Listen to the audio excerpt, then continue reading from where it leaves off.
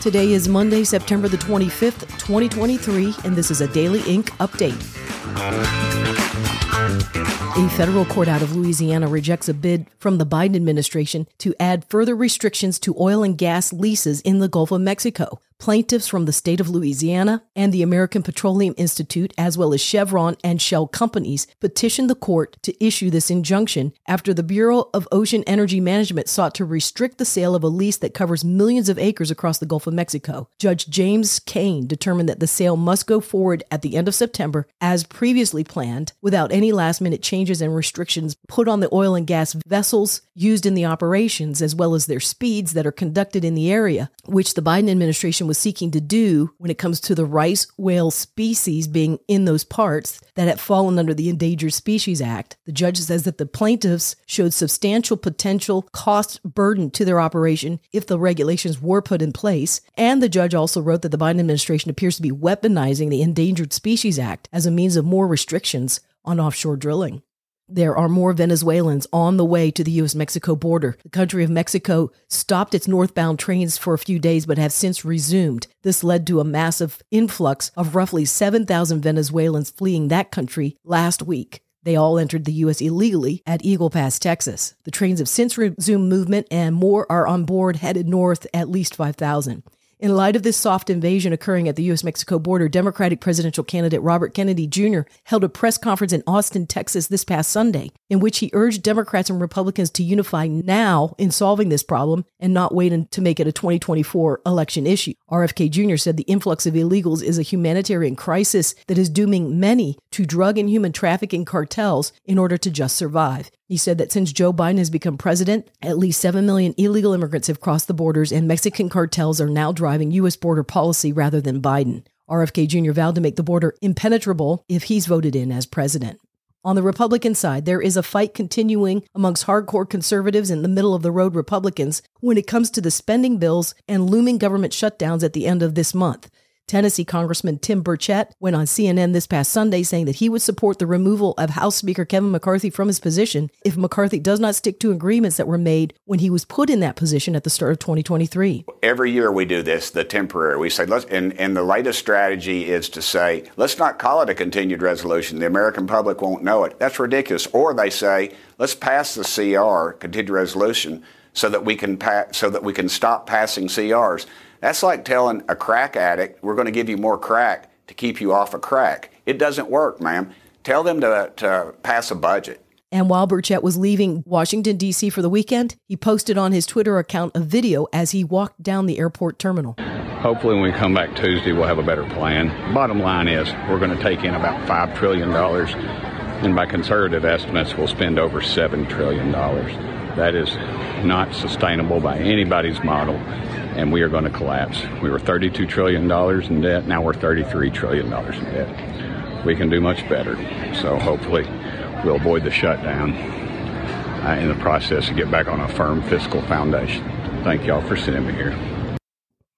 The Mayo Clinic has made changes to its medical description on its official website. The Mayo Clinic now admits that hydroxychloroquine can be used to treat coronaviruses in certain hospitalized patients. Hydroxychloroquine has famously been used to treat malaria across the globe. Before admitting that hydroxychloroquine works for COVID, the Mayo Clinic simply referred to hydroxychloroquine as a malaria drug and referred to the Food and Drug Administration withdrawing their authorization for hydroxychloroquine to be used to treat COVID-19. While Donald Trump was president, he revealed to the media that he was taking it, causing much consternation and surprise by the media. The frontline workers, many are taking it. I happen to be taking it. Hydroxychloroquine? I'm taking it, hydroxychloroquine. When? Right now, yeah. A couple of weeks ago, I started taking it. Because I think it's good. I've heard a lot of good stories. And if it's not good, I'll tell you right. I'm not going to get hurt by it. It's been around for 40 years for malaria, for lupus, for other things. I take it. Frontline workers take it. A lot of doctors take it. I take it. As a result of this latest change by Mayo Clinic, former Trump administration Secretary of Trade Pete Navarro took to social media to say that when he was at the White House, he had 1 million tablets of hydroxychloroquine within his possession that could have been sent out to save thousands of lives in the U.S. But he says the media crusaded against it and beat up Donald Trump for using it. Navarro went on to say that this amounts to negligent homicide at minimum when it comes to the media, and that the FDA should be implicated in hydroxy suppression. Well, have you heard some people around you bring up the idea that the global elites trying to rule the world are also satanic pedophiles? And have you also thought that was maybe a bridge too far? Well, you might want to rethink that position. The president of Ukraine has just appointed Marina Abramovich to be ambassador for the country of Ukraine. Abramovich is a blatant satanic witch. She is connected to another global elite, Jacob Rothschild. The two are photographed together in front of a painting that is titled Satan Summoning His Legions. Abramovich is known for her promotion of spirit cooking, something I don't recommend that you look up at all. And if you do, don't do it while you're eating lunch. Spirit cooking was something that put a lot of people on research mode because it was found in the terminology of the WikiLeaks emails between Hillary Clinton and John Podesta, both of which took part in it. Abramovich seems to get away with her satanic corruption under the label of art and has even been promoted by the likes of Bill Gates. It is not art, and it's not safe for child or adult consumption. It's just as vile, if not more, of the art collection that is owned by two brothers, Tony and John Podesta, one of which was the campaign manager for Hillary Clinton. Are you connecting the dots yet? Meanwhile, just a few days ago, Joe Biden pledged another bunch of billions of dollars to the country of Ukraine, bringing it well past $100 billion of U.S. taxpayer money that will ultimately go to support the salary of Abramovich, the satanic witch, as she takes her role as ambassador. And since we're going down this rabbit hole, we might as well go all the way. The Biden family owned and may still own property on a Caribbean island called Water Island. Water Island is next door to the Jeffrey Epstein Island. Well, you can't say the news was in any way mundane despite the messy voice behind it. I appreciate you listening. I'll get over this cold soon. These National Story updates have been brought to you by Daily.Ink, a website that is a repository of documents for those who like deep digging, critical thinking, and true journalism where the facts speak for themselves. Up next, a preview of what is coming and what is available on the Daily.Ink website.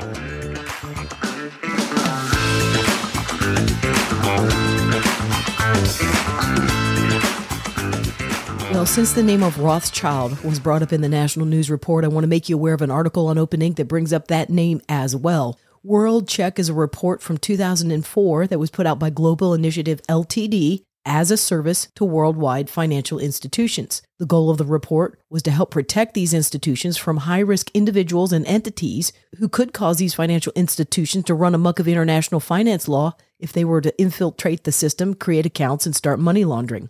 One of the examples in the case studies presented on shady financial banking includes the name Bill Clinton. Another case study includes an arms dealer by the name Maji Rothschild, and yet still another part of the report shows a newspaper article with the headline of how Saddam Hussein, formerly from Iraq, was able to stash £35 billion in 17 different British banks, including even the Queen's personal banking system. The Rothschilds, in case you didn't know this, are part of the key financial institutions within the United Kingdom and Europe. They're also among the top list of banking institutions in this report, which is designed to help create best practices in the vetting of account holders so that bad actors like Saddam Hussein can't money launder billions of dollars. One of the unspoken assumptions in this Global Initiative report from 2004 is that these major banks want to avoid shady money, and they don't want to help other global tyrants or international criminals gain an upper hand against those that they have plundered or stolen from. Unfortunately, we have a current example right now in 2023 of a high-end financial institution